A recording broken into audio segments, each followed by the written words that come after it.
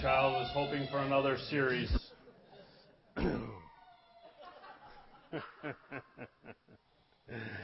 A couple of things. Just want to open with prayer, but also just have a sense that there are a lot of folks bearing burdens, and just during worship, and I know certain people in certain situations that people are facing, but we just want to hold those up.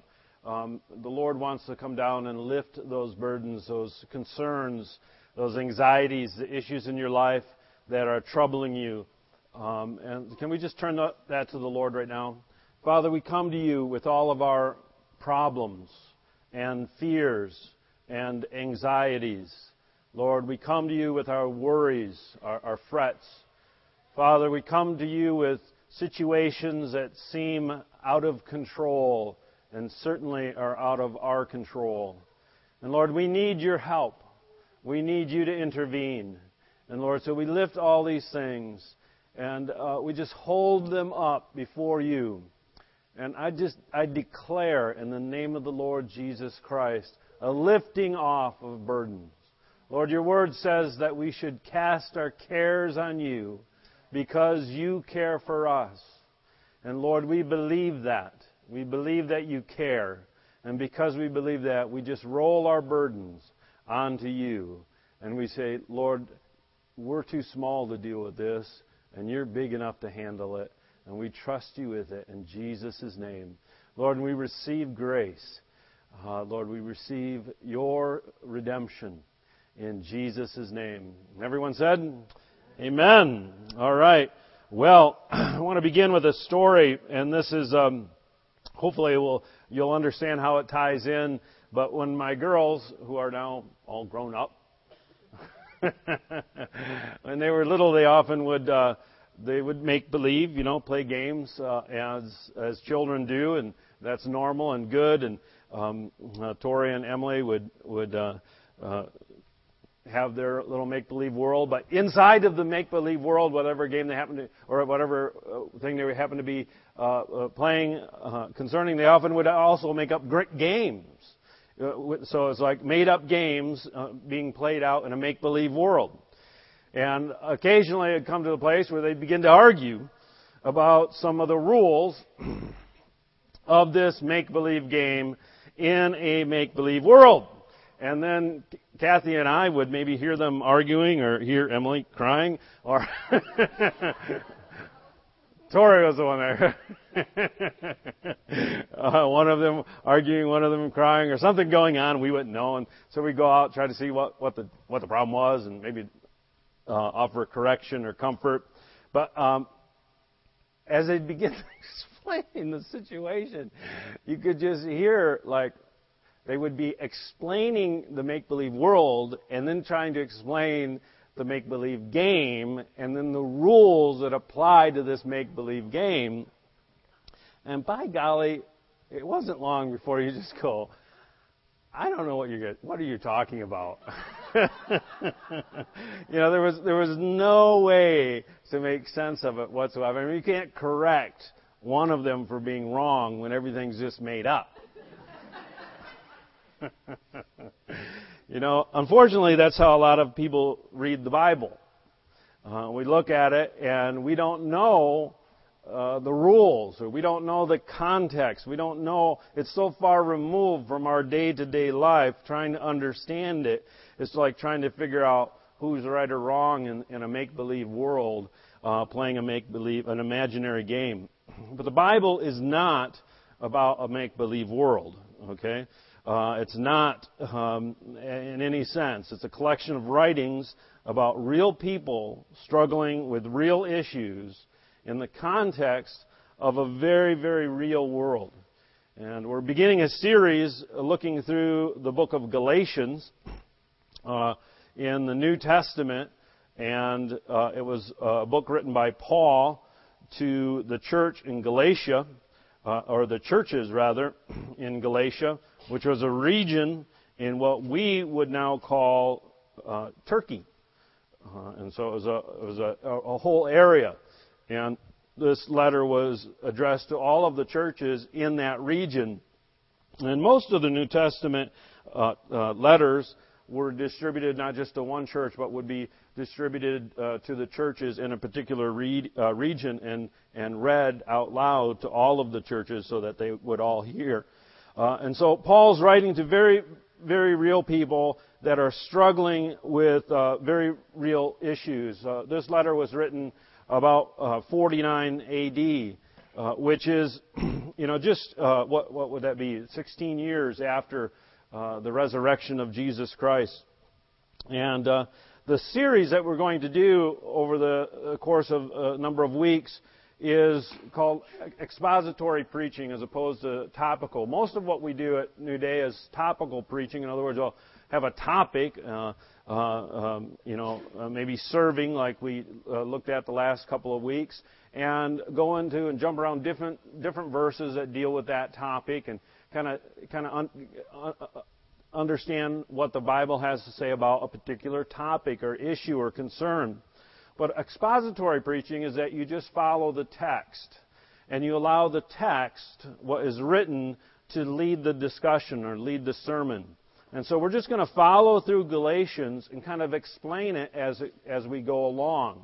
And through the course of the book, it touches on, or the course of the letter, it touches on a lot of different topics in the context of the overall theme or purpose of the letter.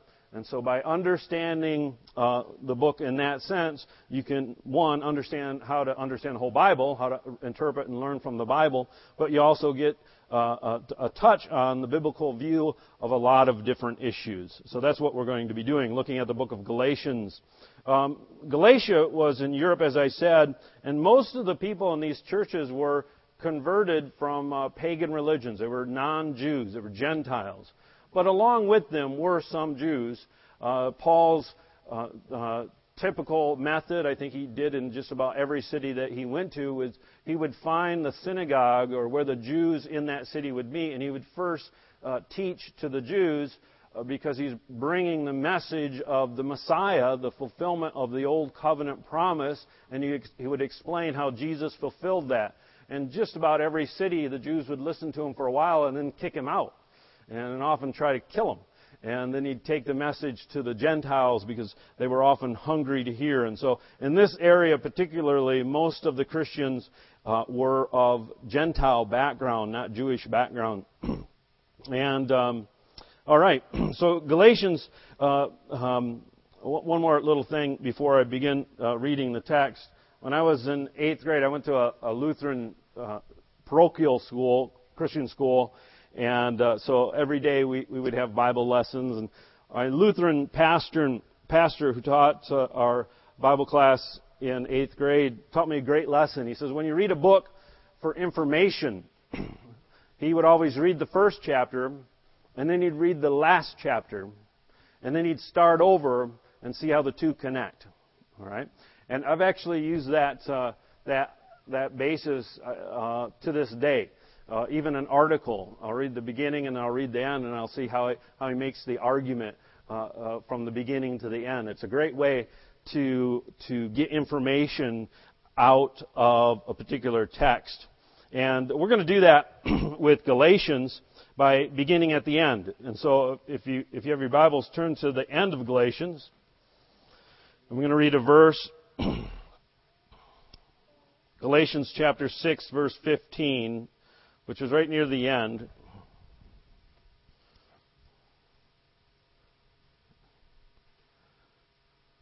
Okay. It says, "For in Christ Jesus," this is the conclusion of Paul's letter. This is what it all leads up to. This is his final statement, the concluding point.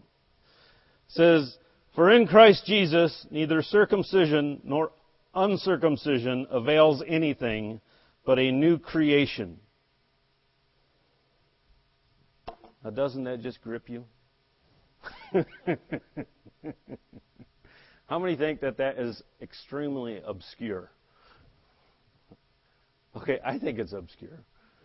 Would you go up to a coworker and say that? Do you have any idea what he's talking about? This is the point of the letter.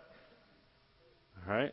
but it seems obscure. And he finishes up with, he says, and as many as walk according to this rule. What rule? The rule that circumcision or uncircumcision avails nothing but a new creation. Peace and mercy be upon them and upon the God of Israel. And then he closes the letter. All right, well, let's just keep that in mind during the course of the study, because that's where Paul's aiming for. So by the end of this study, I hope you understand what that phrase means. And more importantly, not only what it meant to the Galatians and what Paul intended it to mean, but how it can apply to us in our lives today. Because that's the real point of studying Scripture, is to learn what it meant when Paul, or the original writer, wrote it, what it meant to the people it was addressed to, and then how to apply it in our day, 20 centuries later. All right? Or even longer if you're reading a passage from the Old Testament. So let's go back to the beginning and start from the beginning and kind of work through chapter 1 over the course of today's message. It starts out, Paul, an apostle, not from men, I'm using the New King James, nor through man, but through Jesus Christ and God the Father, who raised him up from the dead, and all the brethren who are with me, to the churches in Galatia, grace to you and peace from God the Father and our Lord Jesus Christ, who gave himself for our sins, that he might deliver us from this present age, according to the will of our God and Father. To him be glory forever and ever. Actually, just noticed this morning as I was reading through the notes, one of the emphasis of our church is the Father heart message of God and how important it is to know God as Father. And in this short little introduction, Paul references the Father 3 different times. The emphasis on the Father aspect, that God is our loving Father. So even in the introduction, it kind of sets the stage. But like any good writing, Paul includes in this introduction his theme or the main point. He kind of sums up what he's going to say. I don't know if you remember from writing class, is that you open up with, you tell them what you're going to say, then you say it, and then or a speech class, and then you repeat what you just said. And so Paul introduces a theme in this introduction, especially in verse 3 and 4. He says, grace to you and peace from God the Father and our Lord Jesus Christ, who gave himself for our sins, that he might deliver us from this present evil age, according to the will of God, of our God and Father. I believe that verse 3 and 4, in Paul's opening introduction, is the theme of Galatians. It's the essence of what Paul is going to be talking about and is communicating, and it's the essence of what Paul preached everywhere he went. First off, that there's grace and peace. It's a message of grace, unmerited favor, enabling power from God that we don't deserve, and peace. That there's a message of peace to all mankind. It's the substance. Grace and peace is the substance of what Paul is talking about, and it's the substance of what God is doing. He says that it's from God the Father and our Lord Jesus Christ. Where is the source of that grace and peace? The grace and peace comes from God the Father and our Lord Jesus Christ. They are the source of the substance, the source of grace and peace. It goes on and says, who gave himself for our sins, that he might deliver us from this present evil age, according to the will of our God and Father. That's the essence of the gospel. All right? It's what the rest of Galatians applies in the context of the issues that the people in Galatia was struggling with. It applies, it's the application of the message of Jesus Christ dying for our sins according to God's plan. It's what really the whole New Testament is all about. That through this sacrifice of Jesus Christ for our sins, we would be delivered and set free from this present evil age and everything that accompanies it. everything within this age that is distorted by evil, by sin, by the deception of the enemy. And that all of this, that this plan of freedom through salvation in Jesus Christ is according to God's will, the Father's will. It's God's plan. It's not our plan. It's always been His plan. And God is faithful to fulfill His promise of salvation. So right from the beginning, Paul comes out with a home run, if you will, of clearly communicating what the message, what he's offering, grace and peace, where it's coming from, and how it's obtained.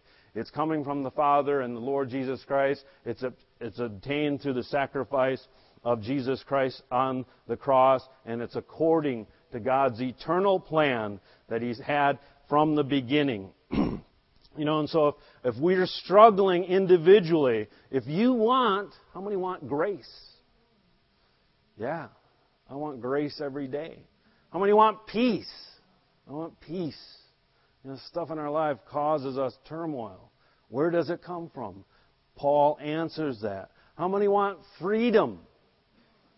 Freedom from this evil age, the evil influences of our day. Okay? The evil influences are different in each individual's life. Maybe they differ by community or circumstances, but it's the same evil one. It's the same evil system that we're facing today that the Galatians face in their day. And Paul declares that there's freedom from that we might be delivered, set free from this present evil age according to God's will. So if these are the things we want, and these are the things that we strive for, Paul's answer is stick to God's plan. Stay in tune with God's plan. Don't vary from it. And that's the message of Galatians. Galatians is ultimately about grace and peace, how grace and peace comes through Christ according to God's plan. That's the big picture that's played out in the context of a controversy that hit the Galatians church, the early church, and an issue that was troubling them. Let's go on to the next part, verses 6 through 9. I'll read it first in the New King James,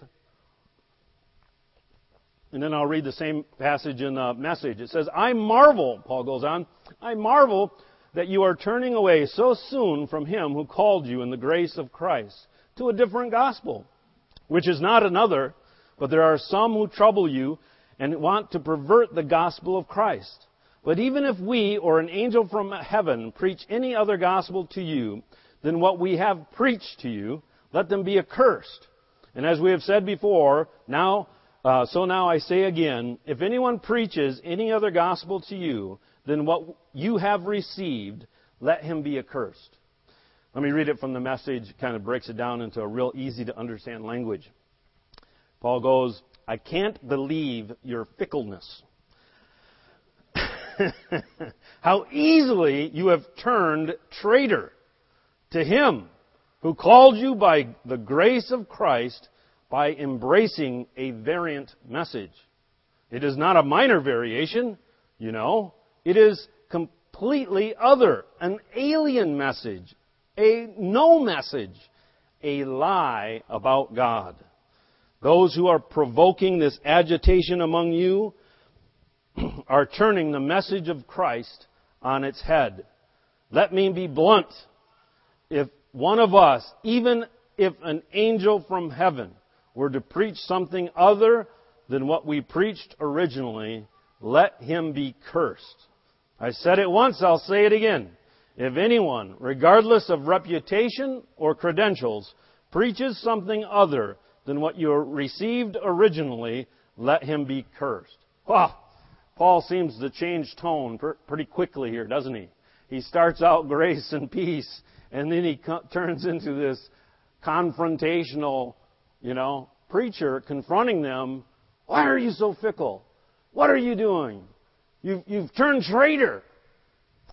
And he does that intentionally because the truth is that confrontation was needed in order for the Galatians to be able to receive the grace and peace that he is writing to deliver them. They needed to be confronted because they had embraced a deception, a lie. They had been twisted. And so, like any good story, the book of Galatians starts out with a number of characters. And through the book, the characters are developed. Paul is the first in that he's representing the Father God and the Lord Jesus offering grace and peace. But now we're introduced to these other people, some who trouble you, or agitators, as they're called in some translations. And the agitators, these troubling people, have introduced a corrupted gospel. They've taken what Paul taught in a church that Paul started. Paul went through during his first missionary journey to this part of Europe and planted churches in these cities. And then they came in and twisted his teaching to the point where it wasn't the gospel that Paul had taught. And so there's these troublers. And then you have the Galatians, who were not in any way innocent bystanders, but active characters in the story. And it's not an imaginary story. It's a real story of real people. That Paul knew these people. Paul knew these churches. And it was a very, very important issue because what was at stake was their very salvation and the destiny of their own lives, but also of the church. And what we have here in Galatians, as with most of the Bible, is theological truths being worked out or explained in the context of real people struggling with very real issues. All right? So most of the Bible is not line upon line of just instruction. Okay? You know, that would seem to be easier. Why doesn't the Bible just tell me what to do? What it is it's real people having real problems that Paul is speaking into. And from understanding that, we can learn truths that apply to our life. Okay? So that's just a lesson, and that's how the Bible's set up. That's how God works. That's how God is. God isn't a distant God that just sends a list of rules. He's an incarnational God. In other words, He works in the midst of our lives. And so the Bible itself represents God in this way, in that theological truths are intertwined in the struggles and the real day-to-day issues that people dealt with. So as we read Paul addressing the Galatians' difficulties and theological issues from thousands of years ago, we can learn truths to understand how we are to think of Scripture, how we are to think of God's plan, and apply it in our life. Does that make sense? Okay. All right, so this conflict between what Paul was preaching and what these agitators taught, and the differences is really the conflict that's played out in the rest of the Galatians. And as a subject, this issue resurfaces in a lot of the New Testament writings, because this was a big issue within the early church. And in fact, it still is, because at the core of it, it's understanding who Jesus is and what Jesus came to accomplish, and also what He will do. Okay, the future outcome of His kingdom. It has to do with the role of the person and the role of Jesus Christ as Messiah. And we're going to unpack that controversy. We're not going to get much into it this morning, but over the course of the series, we'll unpack it. Galatians is often thought of as an abbreviated version of Romans. Romans is much, much longer, but deals with the very same issues, kind of in a more in-depth way. So Galatians is kind of like an abbreviated Reader's Digest version of Romans. Both are really good, concise exposition of New Testament theology. And so, let's see here. That conflict is the conflict between what Paul preached and what these peoples taught and perverted the original gospel, but was accepted by the Galatians. And Paul's trying to call them back to the original gospel, call them back to what he communicated initially.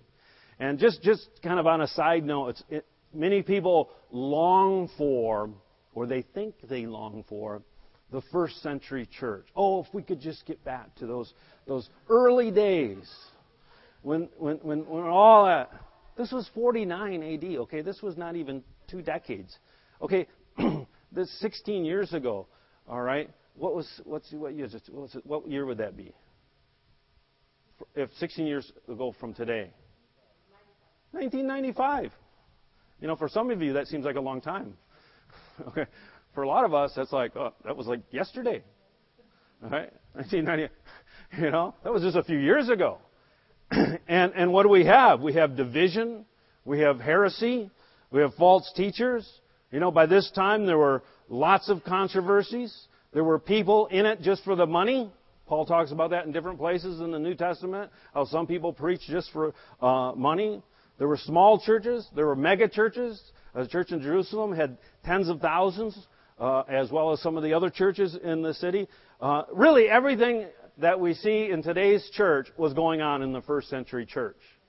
You know, where people cling to this idea of, oh, if we could just get back to the first century. What they're really talking about, if we could just get back to Acts chapter 2, that first couple of days. You know, and ultimately that is the presentation of the ideal, what God intended. But as we read through the New Testament, we see that the first church, as every church, is filled with all of these things. You know why? Because that's the way it is. That's how church works out. That's the unfolding of the kingdom. It's not a monastery that we go and are safe from all attacks.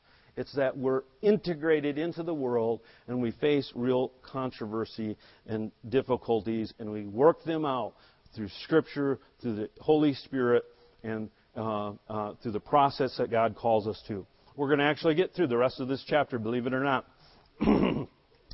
Verse 11 through 24 is Paul presenting his credentials. So he introduces what he wants to say. He introduces the conflict.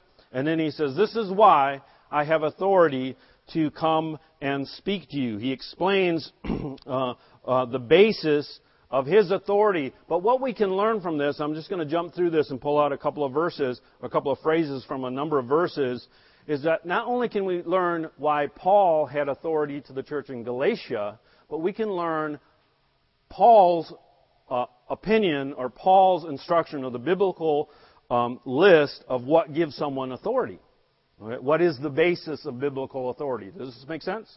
So we can then apply it to other people in our day. What gives someone authority to communicate the gospel or to have an authoritative view and preach in God's church or bring correction? The first thing is in verse 11. It says, I make known to you, brethren, that the gospel which preached to me was not according to man, for I neither received it from man, nor I taught it, but it came through the revelation of Jesus Christ. That's really two things. One is his authority and his message did not come from man. In other words, it wasn't something that he just thought through, that he learned from a book. All right? Not that learning from books is bad. It's extremely important. But there was more to it than that there was a personal revelation from the person Jesus Christ. He appeals to, hey, what I communicated to you was the revelation of Jesus Christ. It's not something I made up. It's not just a doctrine. It's not just a philosophy. It's not just a theology from a textbook somewhere. This is a revelation from Jesus Christ. What he's referring to is two things. It's his initial conversion revelation when Paul was knocked off the horse, when Jesus appeared to him. Jesus Christ literally appeared to him. But it's also the revelation that Paul had in his initial years when he began as a strict Pharisee, encountered Jesus Christ and had to rethink all of his understanding of Scripture. And for Paul, Scripture was all of the Old Testament. And so he took time and he had a personal relationship with Jesus Christ through which that enabled him to receive understanding from and through his relationship with Jesus Christ. What he's saying is this is personal. This is what I received from Jesus Christ. That there's a relationship and a revelation from Jesus Christ. And that gave him authority. In verse 15 it says, "But when it pleased God, who separated me from my mother's womb and called me through His grace." It goes on and talks a little more about that. But he had a call on his life. Okay? And he's kind of referencing an Old Testament idea, especially that certain of the prophets were called from the womb. All right? And appealing to, listen, this is my calling. I am called to be a minister. And Paul particularly was called to be the one who carried the gospel to the Gentiles. All right? Peter to the Jews, Paul to the Gentiles. And he's referring to, this is my calling. This is my position. And God accomplished that through a divine act, that he was called into this. Verse 18, he says, "After 3 years I went to Jerusalem to see Peter and James, the Lord's brother." 2 things here. One is that he took 3 years of independent study. And, he wasn't a novice. He didn't rush right out. He did start preaching quite quickly and communicating the gospel, but he really withdrew, and he took a number of years to learn and to study and to make sure he had it right and to make it go deeper, to make sure that it was something that really transformed him and sunk into his understanding as well as his character. And then he went and personally met the leaders of the church, Peter and James. Now later he mentions he had a disagreement with Peter, but nevertheless, he acknowledges that he went and was introduced to Peter and James. Peter and James were the leaders of the church in Jerusalem. At that time was the head of Christianity. So he came and he had relationship and he submitted himself to those who were in recognized leadership. Okay? And verse 23 it says, "He who formerly persecuted us," but they, a lot of the people didn't want to see Paul because he had a reputation of killing Christians. He was a Pharisee that would hunt down Christians and arrest them and have them executed if possible. But then he had his tremendous transformation. And in verse 23 he references it, saying, "But they were hearing only, he who formerly persecuted us now preaches the faith which he once tried to destroy." So that was what was being said about Paul. And what we learned from that was that he had a personal testimony of a changed life, a radically changed life. Okay, so what does it take to have authority? How can you evaluate if someone has authority? And what do you need if you want to step into a greater level of authority? One is you need to connect with God and have revelation from Jesus Christ. First of all, it needs to be revelation about Jesus Christ, not revelation about this or that or some other thing. People have revelations all the time and I dismiss them. I won't even listen to them because they have to do with this political issue or that natural disaster. I want to hear about Jesus Christ. Is the subject, the focus, and the purpose and the intent of Jesus Christ, or is it some other agenda? But 1, divine revelation, personal revelation. 2, personal calling. Okay? Not based on man, but based on what God's done, and that there's a call on their life. You've been called. You're in the place where God has called you to. You're not outside of the bounds of what God's called you. Years of preparation. What gives someone authority? It's worked out in their life. They've studied it. Testimony of a changed life. Is there a difference in this person's life? Is there a difference in your life? You want more authority? Make a greater evidence of change in your personal life. Make it so other people look at you and go, "Wow, what's happened to you?" Okay? And I'm not just talking about before you were saved. How about what happened to you? Last year you were just this way, and now you're on fire. What happened? I had divine revelation because I spent time. And then also get in agreement with those who are in recognized leadership. Come under recognized authority of the church and flow with them. Even if there are disagreements, there's a right way to do that and to fulfill what God has called you to. Those are the things that establish but also increase a person's authority to address issues or controversies. And in the following weeks, we'll delve in to what those controversies were. Thank you. Thank you, Cameron.